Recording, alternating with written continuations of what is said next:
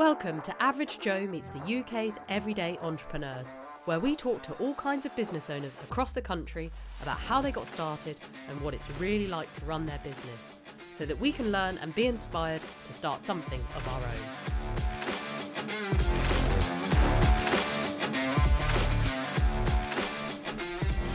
This week we welcome Jude Kempton, whose business is Jude Kempton Coaching, a life coaching business where she helps people in all kinds of situations move forward in their lives and achieve their potential. That might be women stepping into their first leadership role or returning into the workplace after maternity leave, to simply anyone who feels stuck and wants to start living the life they want to lead. And just before we hear her story, we have our first Average Joe promo. Jude's offering a free 1-hour coaching session when listeners book a block of 6 with her, and you can head to judekempton.com/averagejoe or just mention the podcast to her to access the offer. Jude was originally working in a senior leadership position for a publishing company in central London. She found herself juggling a demanding job and the needs of 2 young children, and ultimately experienced burnout, and in our discussions she goes into detail about how this actually felt, and then how coaching was so fundamental to helping her make change, and ultimately the inspiration behind her starting her business. Let's hear her story.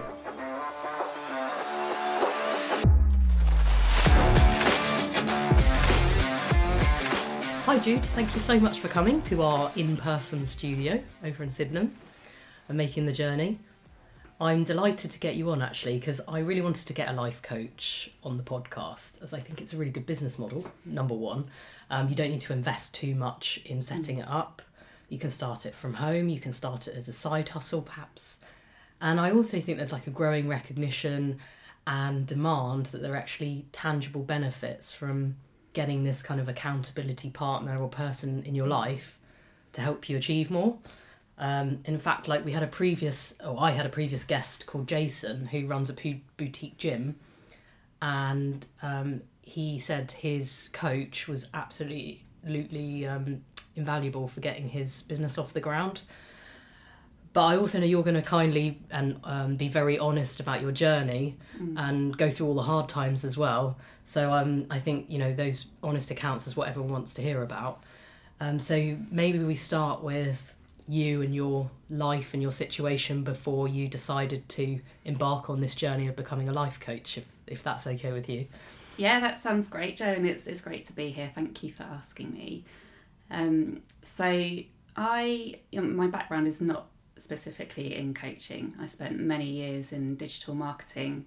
I worked for a number of different companies, but I spent a lot of time at one particular publishing company, and so was it quite a big organisation, big corporate? Was it? It wasn't huge. It was corporate in the sense of, it was a corporate office. It was a corporate model. I was very lucky in that it had a very entrepreneurial culture, which I think has set me up really well for what I'm doing now in many ways. And I stayed for a long time, partly because of that, and because I absolutely loved many of the people that I worked there. I met so many amazing people. But it was one of those things where I'd been there for a long time. I had both my children whilst I was there. And as my life changed, as the company changed, because I've been there for nearly 10 years, inevitably the company changed in that time, it just became very, very clear that I couldn't carry on. And I quite quickly reached the point of burning out. I say quite quickly. And just to ask about your children, so how old are they, and what's this sort of age gap between them? And just because you mentioned it before, but yeah. So they are 5 and nearly 4. So I've got one at school, one still at nursery, due to start school in September. So there's an 18-month age gap between them, and where if we're thinking about the last few years and like everything that's brought me to this point. Having 2 children under 2 in the pandemic was kind of stressful, put quite a lot of pressure on me. And did you take a year maternity and then return? Yeah, I did with both my children, yes. Yeah, so... And then did you return to a full-time job? No. So I had my first son and took a year off and then went back part-time, 4 days a week. And really, really wanted to try and get the balance right between what was quite a demanding role and being there for him. And, at the time, we still had to work in the office. So I had to commute 4 days a week. I was lucky. I was able to work from home 1 day a week, and that meant that I could work slightly different hours, slightly adjusted hours when I was in the office. So I could be there at bedtime. I could be there in the morning to say goodbye to him.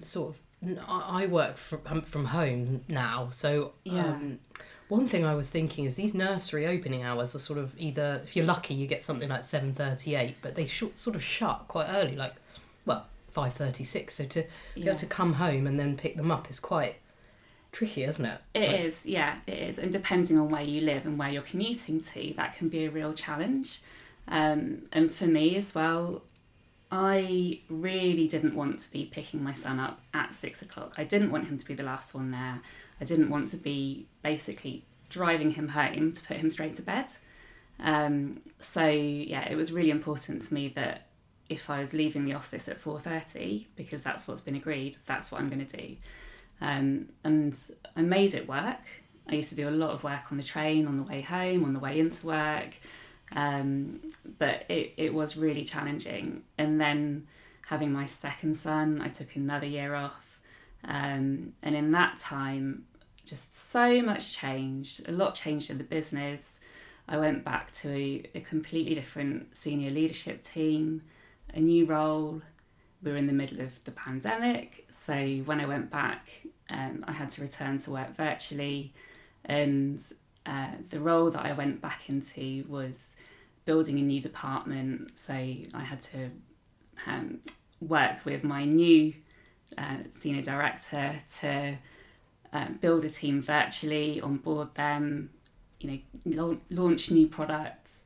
It was kind of hectic. I think until you've been in that, because it's just balancing the sleep with on top of everything. It's just until you've been there, you just can't even imagine it. And I can't even imagine two. I can't imagine two little under twos on top of this demanding job. It was insane. And we were very lucky because my eldest son has always slept really, really well, but my youngest did not. And so there was a time which I really, really vividly remember when my day effectively started at 2:30 in the morning because he woke up, he kept waking, and then because of the role that I was doing, I had to go into back-to-back meetings. And that was, again, virtually. So I was on Zoom from 9 in the morning till 5 in the evening. Again, trying to stick to my boundaries, trying to log off as soon as that clock ticked. But feeling like I got nothing done, and feeling like I couldn't really be present for my children because sleep deprivation, and I was worrying about what I hadn't got done at work. So it didn't take long before I felt just really burnt out. I've described it to people as feeling like butter spread too thin on burnt toast. It wasn't good. I knew it wasn't sustainable. But at that point, I felt completely trapped. Yeah. Just did you need you obviously needed your income as well, yeah. And because of the position I was in, even though it was 4 days a week, it was good income. At that point, I was the main breadwinner as well, and it was it took a long time for me to figure out what to do, and then a bit longer to get the courage to do it. And in the end, I quit with nothing to go to because it reached a point where I was in tears every day, and I was just thinking, this isn't right, this isn't good, I'm not doing a good job at work, I'm not doing well by my family. You know, I was the shouty mum, and you don't want to be shouting at two little kids. They don't know what they're doing right or wrong. So yeah, at that point. And when you did, when you quit, was there a kind of discussion at work about, you know, why and what other options could there be, and or was it just okay, we'll take your resignation? Oh no! So it's funny because I had a great relationship with the lady who was my line manager, and we were very open and honest with each other, and you know, I think she knew that I needed something. She would have given me 3 months off work, probably more than that, if I'd needed it, if I'd wanted it. That's great. Yeah, I think from that point of view, I felt very supported. But the company culture as a whole had changed. I knew that even if I took 3 months off and had that kind of massive circuit break, I knew that it would be the same if I went back in. And I knew there were things that I wanted to change about myself. I've always been a chronic people pleaser. I've always been a perfectionist, found it really hard to say no. So, you know, when you've got that combination of things, it does tend to lead to burnout unless you can start to manage it, or unless you're working in an environment that kind of manages it for you. So I knew unless I did the work on myself, whatever happened, I'd be going back to burnout Mark 2. Yeah. So I didn't want to do that. But yeah, I felt like that was my only option at that point, because especially with 2 young kids, you don't have time to do the research. You don't have time to look for other jobs, because that's practically a job in itself. I can understand that totally. Yeah. So I spent a long time planning, put together a massive budget, and worked out, okay, how long can I go without having an income? And just saved as much as I could from that point. And I guess the other thing was nursery fees. I just want to touch on that, because if you've got two on, that's what you've got to factor into your budgeting as well, haven't you? Yeah. I guess just pointing that out just reminds me. But did you have to do that? Did you have to say, well, I could take them out of nursery and save money that way, but then I wouldn't be able to focus on finding a new job? Or how did you sort of think about that? Taking them out of nursery never felt like an option, because where we live, if you lose your place, that's it, it's gone. I see, yeah. So it would have been impossible to take them out and put them back in. So I always factored in carrying on paying the fees. But again, the point where we were at, my eldest had hit 30 hours funding, so his fees were lower. We knew that because of the age gap, we only had a certain amount of time before he would be at school, and then my youngest would hit the 30 hours funding. So it was like, right, okay, we can see there's a point where the costs are going to start coming down, and it will be a little bit more manageable on that front. But yeah, it's a hard decision. Didn't factor in mortgage rates increasing this year. That's been a bit of a kick. But you might have to get a lodger in like I am. Well, yeah, it's not a bad idea. So how did you feel sort of the day after you resigned? Or Oh my god, I went through this massive wave of terror, to be honest with you, because I think there was a sense of relief, because I knew that something had to change, and it had taken a long time to get to that point, and I knew if I don't change something, we can't continue like this. And did it physically have an impact on you? Like, were there any physical symptoms of what's classed as a burnout? So I used to get migraines probably once a month, and they would last for up to 4 or 5 days at a time. And it's taken me a while to figure out, but they were tension related, and related to me just sitting at a screen all day without a proper break in the same position. And I think there were other symptoms as well, in terms of like always being on edge. It wouldn't take much to get, you know, a sharp reaction from me. And I think I can look back now and look at how I was then and how I am now and see the difference and feel the difference. And often I think it's only with hindsight that you can really see these things. Yeah. So what happened next? Oh, yeah. So I went through this wave of terror. Like, what have I done? I've just quit my stable job. And I knew that I needed to have a complete break because I needed the headspace and I needed to have this period of recovery just to try and get a bit of myself back. So I'd made a list of these are all the things that I want to do whilst I'm having a break, and I'm not even going to think about job hunting until after Christmas. My son was born in December, so December is just mental for kind of birthday and Christmas stuff anyway. And it didn't take long. I think before I'd even finished work, I had a call from a friend of a friend saying, would you be interested in this job role? And it was at a daily paper.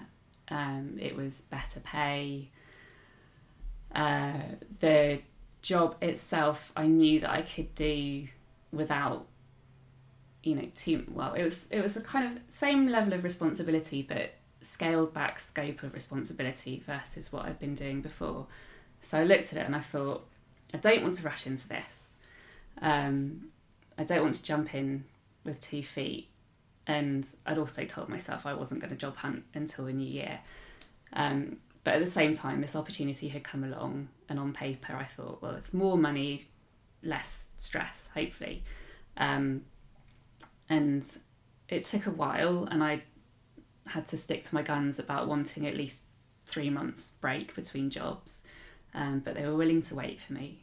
And I managed to negotiate a 4-day week on a trial basis. Yeah. I had to do it on a trial basis, which worked in my favour in the end. And I made the decision to give it a go, thinking, well, this is my opportunity to try and fix some of the old work habits that have built up, like the perfectionism, like the not being able to say no to stuff. And that will help me figure out if I've fallen out of love with marketing, or if this is something that I just can't make work with my family life now. And so I decided to find a life coach. And so I started the job and had some coaching alongside that. And the coach that I saw was a lady called Marisha, and she was amazing. So it's one of those things where to say that it transformed my life feels like massive hyperbole, but it really did transform my life. And in the sessions that I had with her, she helped me to figure out how to work through some of those work habits. She also helped me to figure out what I wanted to do next, and then how to find the courage to do it. So I'd had this idea in the back of my mind about coaching for probably a few years. I had some coaching at work around my maternity leave and had found it really beneficial.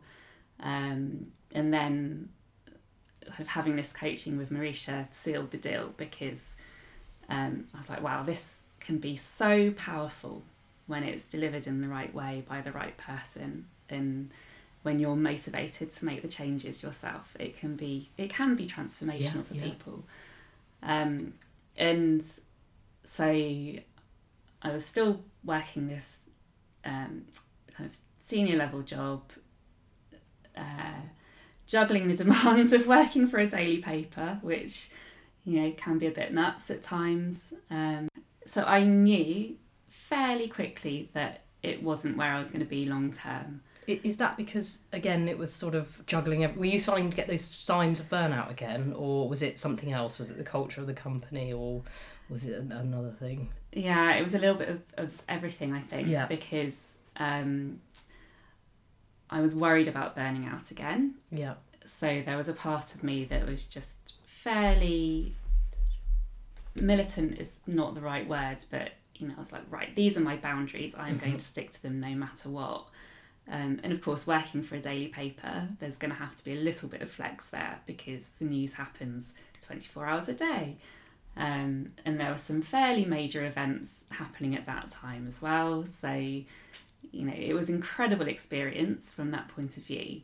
But I also knew, it wasn't going to work for me and my family. Yeah. And again, I felt like I couldn't give them as much commitment and dedication as they really needed.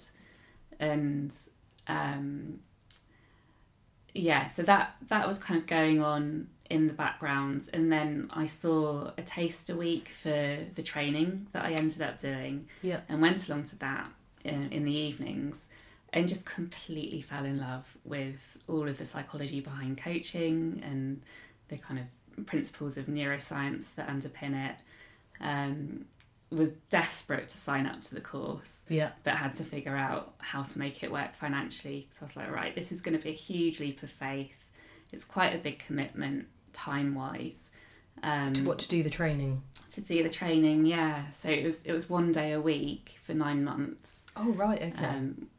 Give or take a few breaks here and there. And is it a body, an official body of coaching? Yes. So the training company Optimus Coach Academy are accredited by the International Coaching Federation. So they're kind of the international body for coaching, and they're known as kind of the gold standard for coaching in the industry. So it was really important to me that I had training that was accredited, because I want to make sure that quality of service comes across for clients. So there are standards that I work to, there's a code of ethics that I ascribe to. And the quality of the training was so rigorous, and the trainers are all really experienced coaches as well. So that was something that... And can I ask how much of that is... Because I was saying, you can just set up a life coaching business, but it's not as simple as that. But the training is your investment, isn't it? So how, broadly speaking, how much is it to sort of become a qualified life coach? How much you've got to start saving for? Oh, honestly, I mean, that's a real kind of how long is a piece of string question, because it's not a regulated industry. Yeah. So you don't need to train. That was something that I chose to do because I wanted to provide that quality and be able to talk to customers and say, this is the kind of stamp of quality that you can get from me. And so I chose a kind of deeper level, higher level diploma. And that, I think it was around £6,000 to do that. So not cheap. Yeah. Definitely not one of the cheapest. No. Yeah. Time-wise. So you had to factor that in. Yeah. And that was the 1 day a week for 9 months to do that. Yeah. So 4 hours once a week. Yeah. And were you working at the time, or was this when you sort of decided, well, what did you do? Yeah. So, yeah.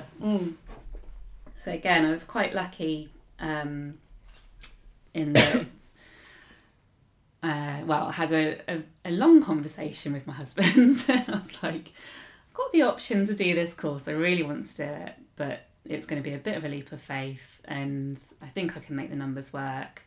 And it's also going to require you to have the kids once a week, because initially I had to do the training on Saturdays.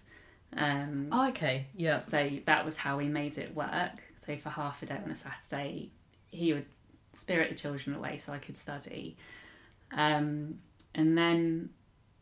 Is this still with your day job? You've got your day job as well? Still got the day job as right. well. Yeah.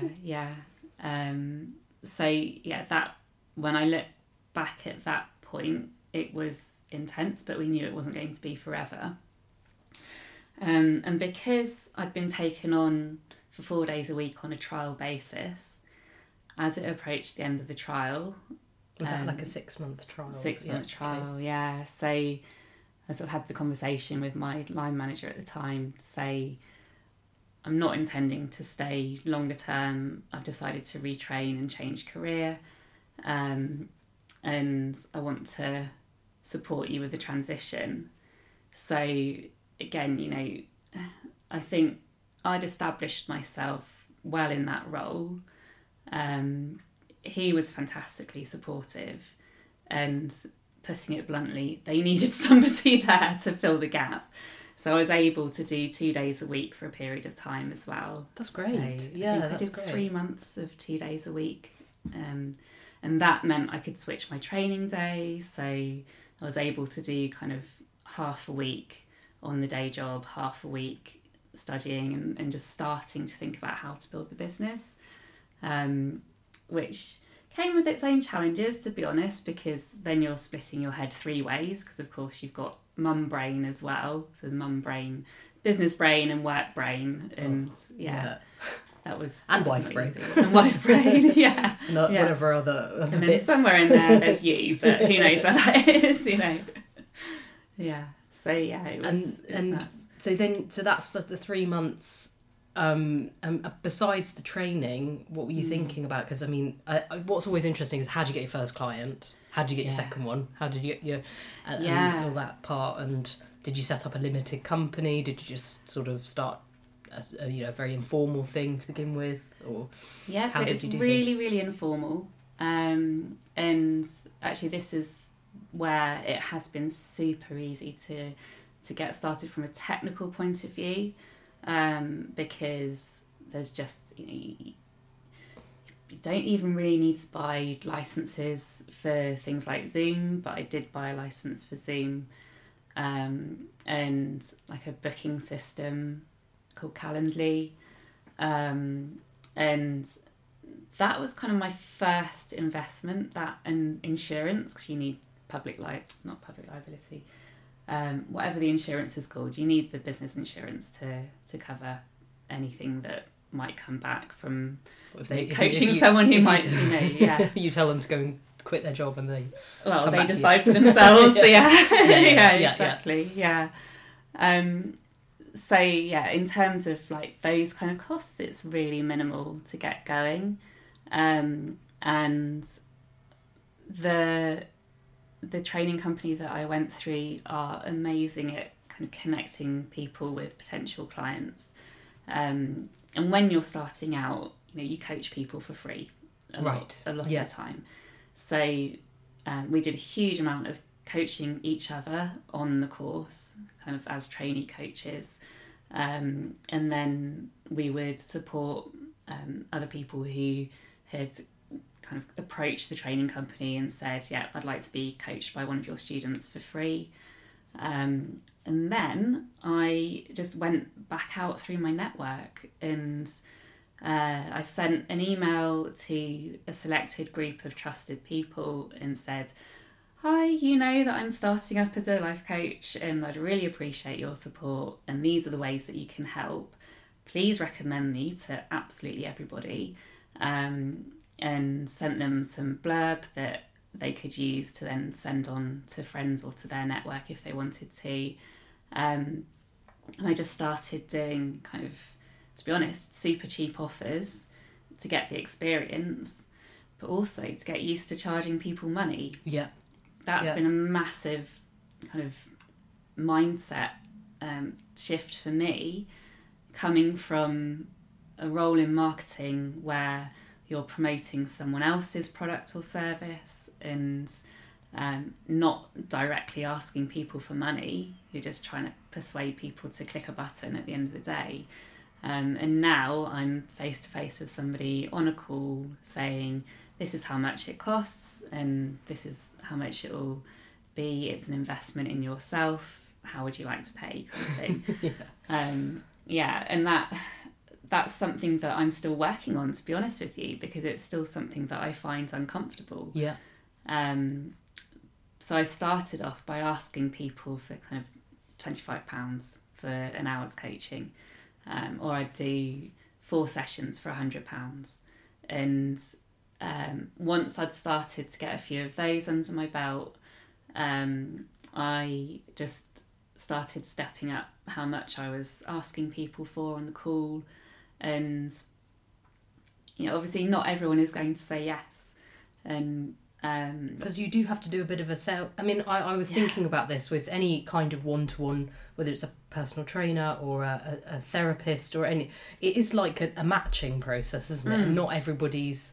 So it's really kind is. of a dating process there. Where, Yeah. And so you Yeah. do get. I'm sure you have to reject some people, and you get some rejections as well, which is quite definitely tough and resilient. You'd have to be around that. Yeah, and actually that's a really good point, because one of the things that I realised as I was going through my training was I have to do a lot of work on myself to make this successful.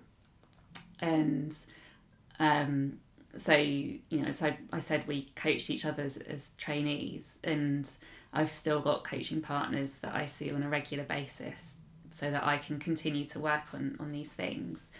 And resilience was one of the things that I knew that I wanted to work on, and I knew that I would have to build up my resilience because of exactly what you said. You're not going to get every client that contacts you, and your marketing is not always going to work, and you might go for a long period of time without having any inquiries. So you have to keep the faith. You have to remember why you're doing this and keep going, and keep going back to what is it that you're trying to achieve? What do you want to get out of this? What is the life that you're trying to build for yourself? And just, keep forging that path. Yeah. And so was there a sort of first client win that you thought, well, I've got this. It's actually someone giving me some money for Yeah, definitely. Yeah. I think the first time I had somebody who I'd never met before, because some of the people that I've coached are kind of ex-colleagues who there's enough distance between us that we feel comfortable in that coaching relationship, but we're not going to be compromised. There's certain people that I would never coach because we're such good friends, and you can't coach your friends. You can't do it. So there's sort of a group of people who have helped me get started from that point of view, and then they started referring me to their network. And so the first time I had somebody who I'd never met before say, yes, I would like to give you some money for your coaching, it's like, oh my God, this is amazing. Wow. And then the first time I asked somebody to pay my full price and they said yes, I was like, oh, and the nicest thing was when I left my old job, we parted on such good terms, and my old boss, in my leaving speech, gave me a bottle of champagne and said, this is for when you get your first fully paid clients. And so I'd had that sat on the side of my desk for months waiting for it, and so to be able to stick that in the fridge, get that chilled and get that open was just that's nice. That is a nice little anecdote story. And so how long have you been running the business for? What's the sort of timescales? Is it a year or so, or more than that? So I've been coaching formally for a year. I actually only went full-time from October. I only qualified in February. So it's been, 4 months or so since I qualified. So it's not long. And I started actively looking for paying clients kind of from October onwards. Yeah. But I think, you have to do the work on yourself. Like if you're going to go down the road of just setting up as a coach and not worrying about training, then I think it's a lot to do with your confidence and how you project yourself. Confidence is something that I've had to work on as well. That's always been an issue for me, and it's helped me to kind of have that diploma behind me and to be able to talk about myself is certified by an international body. I got my first accreditation last week, so now I can talk about myself as being credentialed by that international body. So again, probably doesn't mean much to people outside coaching circles, but it just gives me that confidence in myself and that sense of, right, actually I have got that experience, I have got a level of expertise that I can now go out and talk about. And the types of, who's your sort of target market of who you're looking to coach and who you are coaching at the moment? Yeah, so typically I coach women in leadership roles. So they might be already established in their role, but struggling to juggle what are often very demanding jobs alongside a demanding home life. It might be someone who's stepping into their first leadership role and needs some support with that transition, or they might be coming back from maternity leave and it's a very, very hard time. Yeah. And that transition to being a working parent and having to deal with all the changes that have happened in the workplace, I think can be really challenging. And you've done it. I've done it. Yeah. And it was you who decided to leave them. Yeah. Not the other way around. Yeah. So I typically work kind of on that basis, but I would find myself supporting anyone who is feeling stuck in their life and wanting some help with moving forward. I've actually also got an associate role with a company called Genius Within, and they're an amazing organisation, and they work with neurodivergent people who need some support in the workplace. So I coach people with ADHD and dyslexia and support them to be at their best in the workplace as well. So I work with quite a wide range of people. Yeah. So you've been, you're getting more and more established now as with your business. Can you look back at, and are you starting to get that work-life balance that you were seeking? How is it now?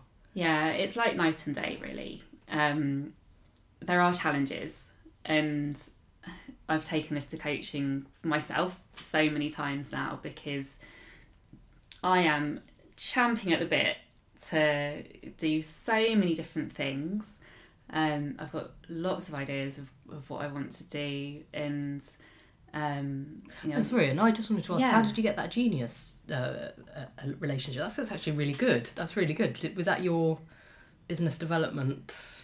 So they work on a model where they have lots of associate coaches anyway, and that's kind of how they fulfil their business contracts. And there is huge demand at the moment for that kind of coaching support in organisations. But yeah, they have been growing their kind of base of associate coaches, and we're just recruiting and advertising. So yeah, that was something that I saw and went for. And that's the kind of mindset that I've tried to adopt, is to be open to opportunities and not to shut off to things. Because I think it would be very easy to have looked at something like that. It was advertised around the time that I was qualifying from my training. It would have been very easy to look at it and say, oh, I only just qualified, I haven't got enough experience for this. I was like, no, I'm going to go for it and see where it takes me and see what I can get from it as well. And I'm really glad that I did, because it's incredibly rewarding, and it's enriching my experience as a coach as well. And is it tricky to coach someone, say perhaps with ADHD or dyslexia in the workplace when you don't have that? Is it, or coaching people where you, like, I can understand when you've done that in terms of like coming back from maternity. I know how hard that is, but just I think it's applying life coaching to someone that's completely different to you. I suppose that's what life coaching is all about. Yeah, actually, in many ways, it can be easier to coach somebody if you don't have that experience. Yeah, because so much of it is about coaching the individual. And yes, I've got experience of going back to work after maternity leave, but that's very much my experience. That will be completely different to yours or to the next person's. Yeah. And if you can try and separate your own experiences from the person you're working with, it helps you to better support them and helps them to get more out of their own kind of thinking process as well. So we always coach the individual. Oh yeah, that's a really good point. Yeah. That's really good. And that kind of comes back to supporting people with ADHD and dyslexia as well. You know, they are having their own individual experience of whatever is going on for them. And there's stuff that I can recommend that they can try, but it may or may not resonate with them depending on how their brain works and how where they are in their own kind of thought and reflection and development process as well. Yeah, that makes a lot of sense.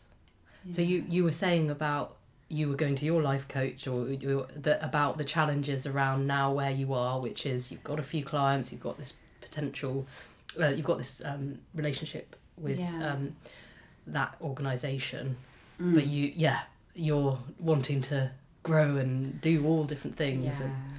So I'd love to have a group coaching program. I'd love to be doing more kind of workshops and masterclasses for organisations as well. I want to do more of the kind of one-to-one coaching, and there's lots of different ways that I could be trying to market myself, which I just I'm very, very time poor still. So I'm trying to do this around school hours a lot of the time and pick up and drop off. And everyone knows with the school day, as soon as you sat down to start work, it's time to go and pick them up again. So that time just disappears. Yeah. So from that point of view, it is still really challenging because it will take me longer to get established because I'm not doing this, full throttle all the hours of the day. But that is very, very deliberate on my part. And part of that is because I know if I focus on my own well-being and keep those boundaries, I will deliver a better service to clients anyway. They'll get a better experience. If they get a better experience, hopefully that will help to grow the business in itself. And also, I want to create a business that fits around my life, not fitting my life around the business.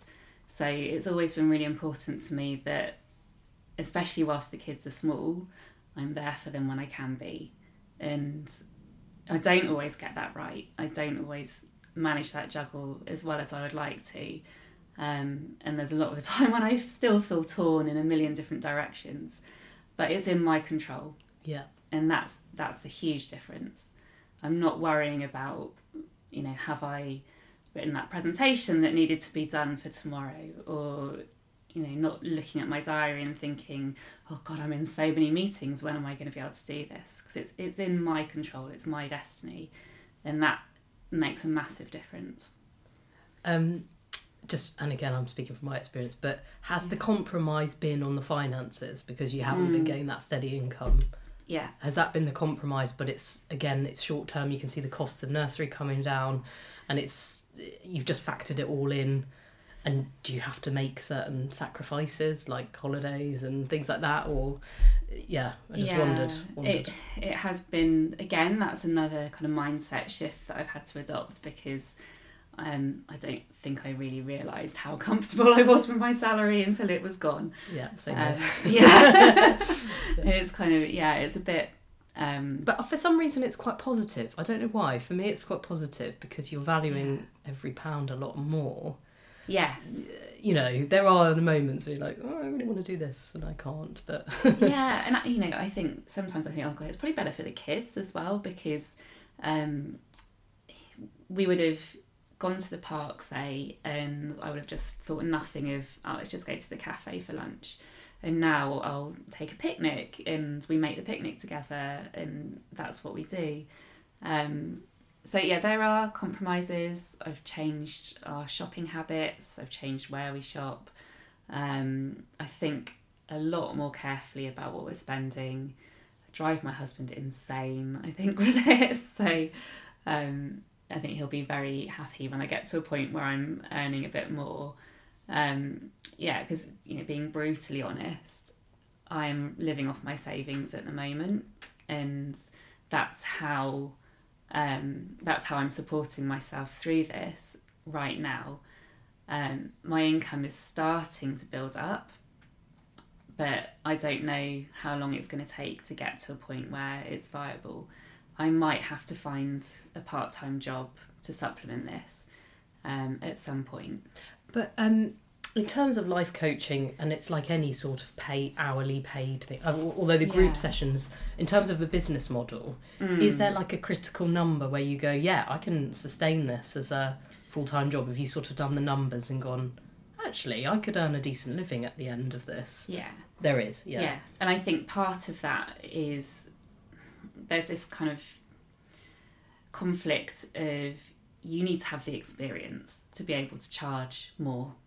So I'm trying to build experience at the moment, and I think where you see a lot of kind of high ticket coaches, they might have had a number of years in a C-suite role, say, and they've decided to move into coaching, and that will command a higher fee because they've got the C-suite ticket next to them.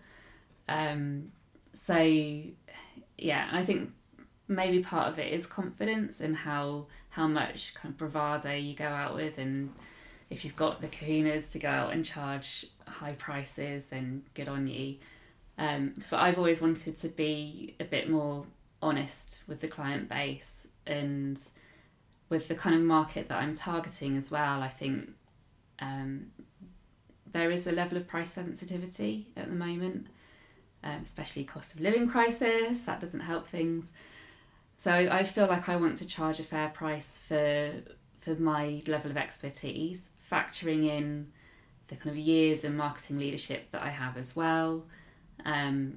So I've tried to set my prices around that level, and then think about how many clients do I need to get to make that sustainable. And I know that at the prices that I've got now, I need something like a group coaching program to then make it more viable, to make it sustainable. I probably need maybe another associate role to help get the kind of volume in that I need to get to make more of a sustainable income from this. Yeah. Yeah. But the other thing is about the rewards of the actual role. I mean, comparing it to maybe your previous careers, this is a really human-based service, isn't it? And some of the other podcast interviews I've had, it's that human interaction, like personal trainer, the private dining experience where the chef is going into your home and sharing your life. I mean, this is sharing other people's lives. Yeah. And it's also not like a therapist type role where you're looking back at things. It's a more of a positive, if that's okay to say, it's more of a positive, forward-looking, you're helping people change their lives. Do you find that part of it really nice, or Oh gosh, yeah. Absolutely, yeah. And that's actually a really nice way of looking at it. It can be challenging for people. It can get raw sometimes, depending on what it is that we're working on. But that kind of difference with therapy is really, I always say to clients, if you can't move past something, take it to therapy. Mm-hmm. If we're working on something in coaching, then we're thinking about how do you move forwards, and it is always about how do you keep that forward momentum and grow and evolve. And that's what I love about coaching somebody over a period of time, because you might meet them at the start and they're stressed, they don't know what to do, they feel completely stuck with where they are, and then you get to session 3 or 4 and you see the change in them. You see it when they show up, and it is so rewarding and so fulfilling. And just to be part of that process and to walk alongside someone as they're making that transition, it's a privilege. It really is. So generally end up with, so was it all worth it? How do you, what do you reckon? Let's meet up in a year's time. Let's do a Jude Kempton part 2. Yeah. That sounds a good idea. We'll do that. It's definitely worth it.